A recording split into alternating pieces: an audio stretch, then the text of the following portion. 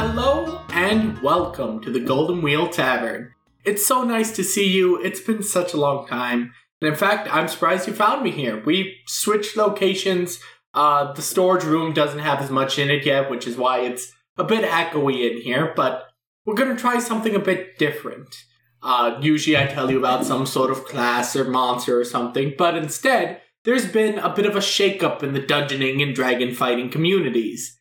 So we're gonna discuss that, and the reason I say we is because I brought with me my best barmaid, barman, bar person. Bartender. Alright, I'm Max. Maxwell. Nice to meet you. Adventurer. Well, you've done very well introducing yourself, Max. Now, what we'll be discussing today is the OGL, or the Open Gaming License. The creators of Dungeons & Dragons Wizards of the Coast. How long ago would you say? Like 2 weeks? Sometime towards the beginning of January. There was a shakeup, and it was leaked that they were going to change the Open Gaming License, which is essentially a structure upon which other people could publish works. They were going to release OGL 1.1, and really, there were three main sticking points with the new OGL. Number one, people were saying that any revenue over $75,000 was going to be just absolutely ripped from you. Basically, if you made over $75,000, Wizards was going to crack down on you and take everything you've ever loved. Now that's your Dungeon Master's job.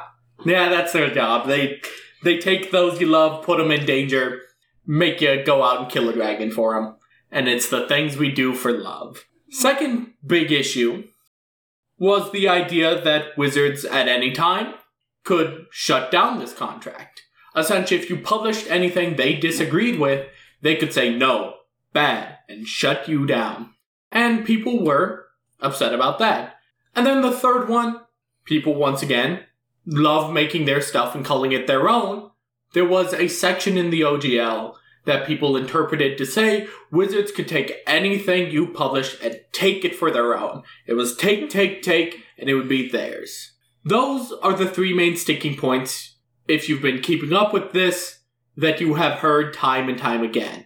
Now, both of us have read over the OGL 1.1 leaked document, and we're going to discuss that, and we're going to discuss the new draft of the OGL 1.2, essentially Wizards' response to community backlash because of the OGL 1.1. We should be a little bit clear. The entirety of OGL 1.1 was never released, but sections of it were, through journalism companies, just straight up screenshot sections. The whole thing never released, but we read through all the parts that were. True. We should be very clear, because we will be clearing up quite a few misconceptions. In fact, I have already presented you with one of the misconceptions. Earlier, I said that people were upset because anything over $75,000 in profit, they would basically take from you. That is incorrect. The number is not $75,000, and it is not profit. It is any company or entity that makes over $750,000 per year in revenue is liable to pay royalties between 20% and 25% based on the method that revenue is generated. Now, I don't think I need to tell you that there's a difference between $75,000 and $750,000, especially per year. This limitation, or this royalty, is standard. You're using our free service. If you're making a lot of money on it, you need to pay us licensing. Very simple. So, what do you think about the $750,000 in revenue? I think it's fine. I think a lot of people... I feel like it falls under, the quintessential... I don't... that a lot of people who play D&D aren't American, but I feel like a lot of it falls under, the quintessential American... and I hate to call people conservative. Conservative thinking of, oh, it's fine if we don't tax the rich because someday I'm going to be a millionaire That's how I kind of feel like this, like, even if you knock out all the people who can't read the number 750,000 and read it as 75,000, and you just look at, like, specifically taking just people who make money off their content, looking at the $750,000 number, who don't make anywhere near that, and they are the ones saying, hey, we shouldn't be having this 25% royalty on everything above that because it's going to affect my bottom line, you're probably making, like, 100,000 a year at most. Most small business creators are not making a lot of money. And if they are, feel free to prove me wrong. I'm cool with that, but I don't think someone who makes $750,000 a year can call themselves a small business creator. It does feel like these are people who will never make $100 on the PDFs they publish, screaming that Wizards will never take a cent from them. Okay, so we'll move on to the next sticking point, which is the fact that Wizards put in there the ability to revoke the OGL for specific people under certain circumstances. They can say, hey, your product is no longer legal because we find certain things disagreeable. This is standard end-user agreement stuff. Essentially, if you post something vile, it makes sense that the company whose framework you're using should be able to step in and say, hey, you're doing something vile, stop doing that with our framework. What do you think about it? So, I feel like the best way to think about it is, like, in terms of fan fiction, right? I can go onto Tumblr and find the nastiest, most vulgar, Marvel fan fiction there is out there, you know. Disney would disagree with anything stronger than a man and a woman holding hands, so there's a lot that Disney doesn't agree with when it comes to Marvel fanfiction. Just like there might be a lot that Wizards of the Coast doesn't agree with when it comes to published works derivative of Dungeons & Dragons. But Disney can't go up to someone who's publishing their shit for free and be like, hey, take that down. Because it's free. They're not making any money out of it. It's a fan content. Same thing with your Dungeons & Dragons. If you're making something under the fan content license, it doesn't matter how disagreeable you want to make it. Go for it. They can't really do anything about it. However, once you start profiting off of their IP and making something that's going to affect their image negatively, they're allowed to tell you to stop. Yeah, I think this is just a case of people, once again, thinking this is going to affect them, this is going to shut them down, or people thinking it's going to be a case of Wizards stepping in and shutting down every single competitor one after one, but that's not why that's in there. I think reading it as they're going to shut everyone down is a bad faith interpretation, when honestly, it's just standard, fair, don't post racist stuff with our platform. Don't do heinous acts to our platform. It's not allowed. Yeah. Now, the third sticking point, which is essentially the one that I think may have blown up the most, which is that Wizards in the OGL 1.1 retains rights over anything published under the OGL. Oh, absolutely, that one blew up the most. I was seeing posts and stuff online saying, if you publish a song based off of Dungeons & Dragons, they can take your song, they can steal your character art, and any of the NPCs you make for your homebrew campaign, they can just take it. They can take any setting that Dimension 20 has put out and publish it as their own.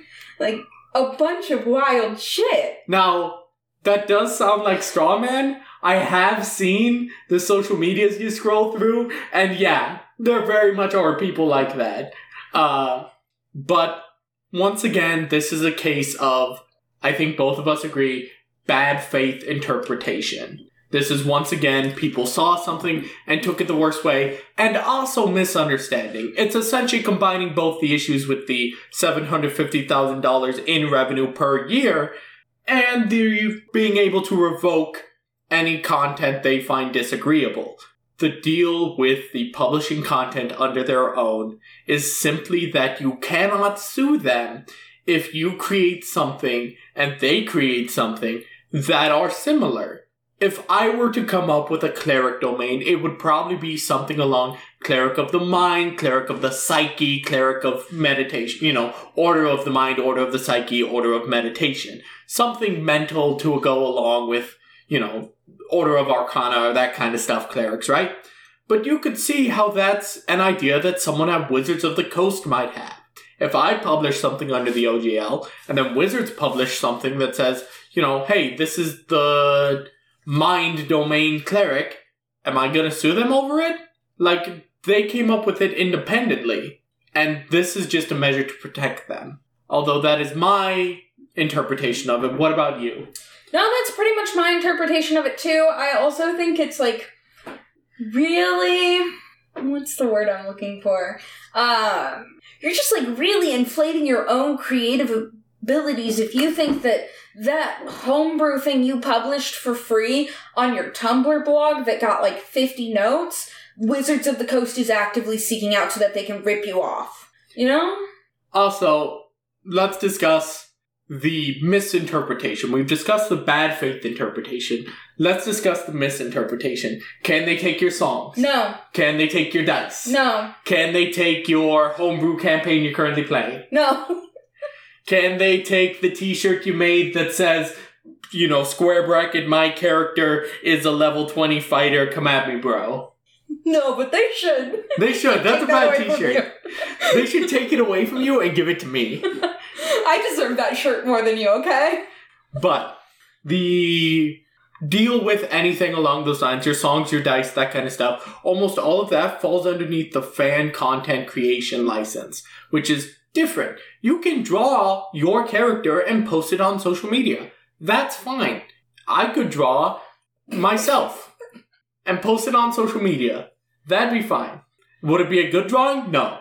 But I could still do that. That'd be fine. I could write a song about the adventures of every character in every campaign I've ever been in. Would I have to, bow to Wizards of the Coast for that? No. Once again, fan-created content. You wouldn't even have to bow to Wizards of the Coast if you wrote a song about all of Volo's adventures or Mordenkainen's. Yeah, that is fan-created content and has nothing to do with the OGL. The OGL applies specifically to books and static, unchanging file formats, such as EPUBs or PDFs. Is it an EPUB? Is it a PDF? Is it a book? No. Wizards of the Coast doesn't care about it under the OGL. Now, before anyone says, but what if they're putting the D&D logo on something? Don't do that. That's just illegal.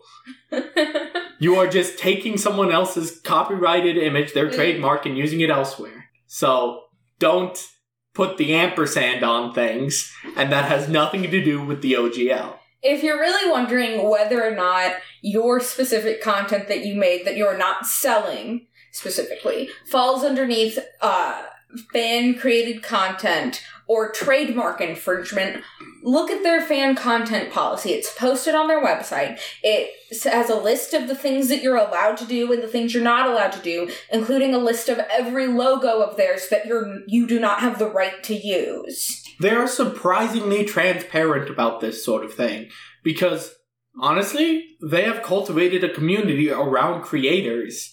Like, they're not going to come down and shut down this podcast. This is fan-created content. And if somehow I end up making piles of gold off this, I would probably talk to Wizards of the Coast about licensing. Well, you shouldn't, because you don't have to. That's another misconception you've just brought up. The OGL does not apply to podcasts or live streams or any, video, digital, audio recording, actually. It doesn't apply to any sponsorships you get on those things either. Now, if you're going on these podcasts, live streams, whatever, and pushing whatever, they still can't get you. It's not covered under the OGL.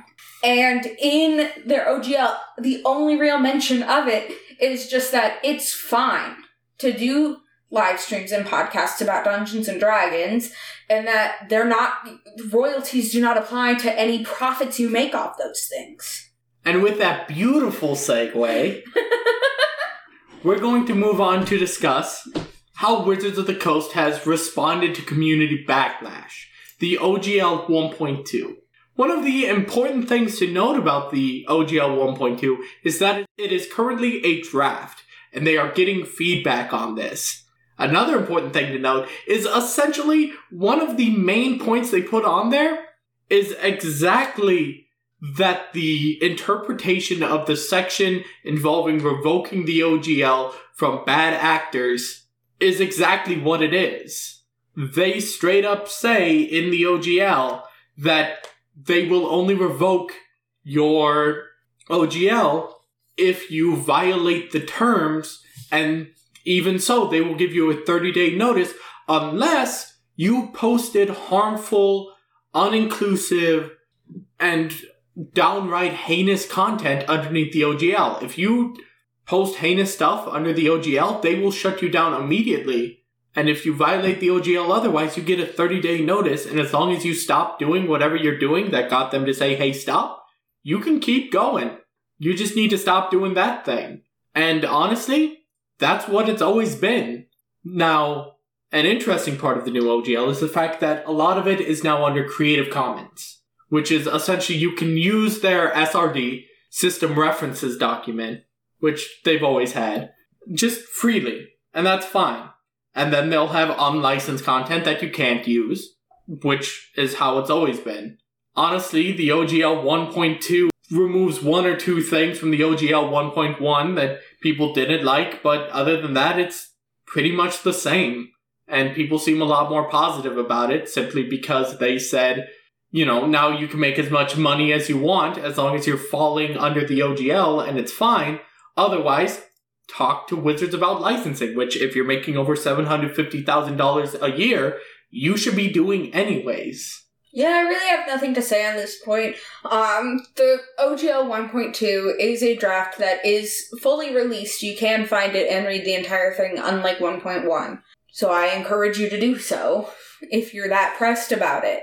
Honestly, you play D&D if you're listening to this podcast, or at least you have an interest. You probably are fine reading through a 6-page document full of rules. And honestly, the only time you really need to do that is if you are selling content about D&D. If you're not, Specifically selling books or PDFs or EPUBs or other unchanging formats. Yeah. Now, we're not saying don't be mad at corporations for doing stuff you don't like. Go ahead. Be mad at them. Corporations suck. Exactly. But be mad about the right things. Don't be out here being mad about stuff that doesn't exist. And honestly, the D&D OGL is really lax compared to other licensing agreements. I'm going to say that again. Compared to other licensing agreements, don't cut that out. Okay. I have an article here from the Game Dev Business Handbook. Now, I understand that the D&D Open Gaming license is different from, a licensing that a game developer would get, but they are both content licenses. So they are going to share some similarities. And this article is just about what to expect from a license, right? First thing to expect is that there's going to be a royalty. Yeah. And I think Wizards of the Coast should add that royalty back into 1.2. That is their content. People had to come up with that. If someone started taking your content and making stuff based off of it and selling it, you would want a cut of that too. Now, here's what I think in regards to royalties. Now, bring back that limit, that's fine, but make sure there are clear channels to develop individual licensings with Wizards of the Coast. Essentially, put in the OGL, hey, if you're making over $750,000, you need to contact us about licensing so that you can have an individualized licensing agreement, which you should have if you're making over $750,000 a year on products based off another company's framework. Yeah. Another thing with licenses. Most of the time when you want a license, you have to pay for the license. I want a driver's license. I pay for it. I want a license to perform a play. I pay them for it. I pay them also a profit, a part of whatever profit I make selling tickets for people to see that play. I want a license to make a game. I pay the people whose IP I'm licensing money for the license and the ability to use their IP. You don't have to pay Wizards of the Coast anything to use their IP. Honestly, I think both of us And we've said we don't like corporations. Corporations suck. But both of us read through the OGL 1.1 and the OGL 1.2. We've done research on OGL 1.0 and other licensing agreements. And honestly, all this seems like standard fare end term user agreement licensing. Like, I'm sure you've signed up for more restrictive licensing without even knowing it. Scrolling to the bottom of the page, clicking I've read the terms and service, and signing up for any sort of service. Honestly, this just got blown up, and both of us feel like it's standard fare. Should D&D be completely open source and everyone get to play whatever they want whenever they want? In an ideal world, yes. But there are people who work on this, people whose living come from making D&D for Wizards of the Coast, and I don't think that they should be deprived of any income because people are upset that they don't get to freely make stuff whenever they want, however they want, with as much stuff as they want, and not have to pay any sort of thing in for it. So long as they are also making money off of it. Yeah, if you're making free stuff, that should be fine. And that is fine. As long as you are not profiting off anything, you can make whatever you want. And if you are profiting off someone else's work, it makes sense that the persons whose work you're profiting off of should receive some sort of kickback. The OGL 1.1 honestly seemed generous about it, and OGL 1.2 seems even more generous. Yeah. I think the OGL in general is generous on most all of its points. Another thing that article mentions is standard for content licenses, is that the people who own the IP usually get to control every aspect of their IP that you are using in the content you are creating. How it's, represented in every single way. Wizards of the Coast is extremely hands-off on that because I don't think there would be a way for them to allow for open content creation and them to be extremely hands-on about it. That would be nearly impossible. But still, you have an enormous amount of freedom under this license to make whatever you want, barring it's not horrible and offensive. Yeah, it's an OGL. It's the open gaming license. And honestly, reading through it, it's open.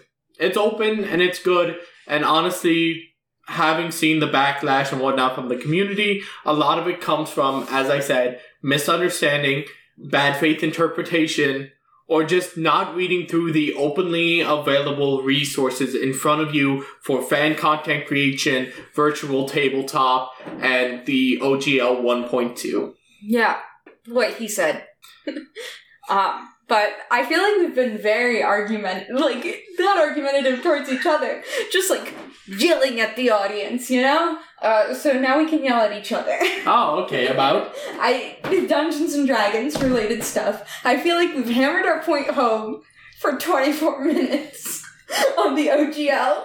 So, since I brought on a new host. Since I've brought on a new segment, it's this one right here. I'm going to pull a D&D Trivial Pursuit card. Mr. Tavern Keep over there isn't going to know what questions are on it, and I will gleefully hide the answers from him. So, this is the trivia portion of the show, I guess. Play along at home. I'm going to ask him the 6 questions that are on this Trivial Pursuit card. He's going to get probably 2 or 3 of them correct. He will not get all 6 of them correct, but he can try. I don't care about the canon lore. He doesn't care about D&D. I don't. Okay, question 1. A Cape of the Mountebank allows its wearer to cast which conjuration spell on a daily basis? Listeners, you can play along at home. So that's Cape of the Mountebank. Or Mounty Bonk, or however it's pronounced. I don't actually know how. Mountebank! In the artwork, it's red and has a gold trim on it. And the thing is I believe it lets you cast. I want to say plane shift once per day, and then when you do, you disappear in a puff of smoke. It's a teleportation spell. I know it's not Misty Step. I'm going with plane shift. I'm going with you're wrong. I tried. Listeners at home, I'm sure you already knew this from all your adventures, but it is Dimension Door. It's Dimension Door, which is the larger Misty Step. But you do disappear and it does leave a smell of smoke. because you're disappearing in like a puff of smoke and reappearing elsewhere. What digest-sized 2010 D&D Essential Product compiled the 4th edition rules into a single book? No one cares about 4th edition. 4th edition is heralded by the community as one of the worst editions. I get that. 4th and 5th editions are the reason some of my friends stopped playing D&D altogether. The 4th edition compendium. I have no good answer for this. I am 0 for 2. Rules compendium. Rules compendium. I did have compendium, right? I'm not giving it to you. Yeah, I'm just saying compendium is a weird thing for me to get right there. No, it's not. True, there is the Sage Advice compendium. It was edited by Jeremy Crawford, future Crawford. lead of 5th edition's game rules. He's gay. Happy Pride, I guess. Happy Pride. Pride all year round. We love bisexual tieflings here. Which is majority of tieflings I've ever met. Now, the one thing D&D really tests is my ability to pronounce things and sound smart. Yeah. The Galabdur Galabdur, yes. The rock monster. is capable of animating what features of the surrounding terrain? Boulders! It's not just a boulder, it's a rock. It's also a Galabdur. Fuck you. And you got that one right. Congrats. Yeah, they even have a rolling speed, because they, when they're curled up, they're, like, you can't tell the difference between them and boulders, and then there's a specific listed speed if they're rolling downhill. Oh, this one's just a question for you, babe. In the Dark Sun campaign, City by the Silt Sea, adventurers attempt to foil the rise to godhood of what undead dragon king? Ebonlich. Dragoth. Damn. I tried. I do not know that one. I don't pay much attention to D&D canon lore. In the Forgotten Realms, King Obald Many Arrows was what kind of creature? So, since he has the last name Many Arrows, no. Incorrect. Ah. King Obald Many Arrows is an orc. It's an orc. Interesting. Is it because he got shot with many arrows? I don't know. I don't even know who this guy is. The only reason I know the answer is because it's on the card. I wouldn't be surprised if it's because he got shot with many arrows. Have you seen the artwork for an Ogre Howdah? I'm assuming you haven't. I don't know what an Ogre Howdah is. Stay out of my swamp. In Greyhawk, what is the alignment of the deity Istis, the goddess of destiny, sometimes called the colorless and all-colored? I would assume true neutral. Yeah. Yeah, true troll. It's just neutral. Yeah, which is true neutral. So that was, what, 2 out of 6? 2 out of 6! Because I couldn't remember which teleportation spell Cape of the Mont Blanc casts. Correct. You got 2 out of 6 listeners. I hope you beat his ass in this. Listeners, I got 2 out of 6. I'll try to do better next time. I know I let you down. He won't do better next time. Unless he studies up on his lore. And I'm not going to. I may fall into a deep dive on the D&D wiki every now and then, but I'm not studying up on the lore. I'm not reading the books. I'm not reading R.A. Salvatore's work. Not because I don't like the guy, just because I don't read. Anyways, thank you all for listening. If you want to receive the unedited version of this podcast, which has many more jokes, but also a lot of sidetracks and possibly a lot of just like random noises, you can support us on Patreon at patreon.com/thetavernkeepsguy. I'm about to add some stuff that's only in the Patreon version, so don't you wish you gave us $5? Now that we're at the end of the podcast, you can check out the Discord by checking the link in the description. As I said earlier, you can support us on Patreon by going to patreon.com/thetavernkeepsguy. I'm Ryan, and this has been The Tavern Keeps Guy. Thank you, and make sure to tip the barmaids.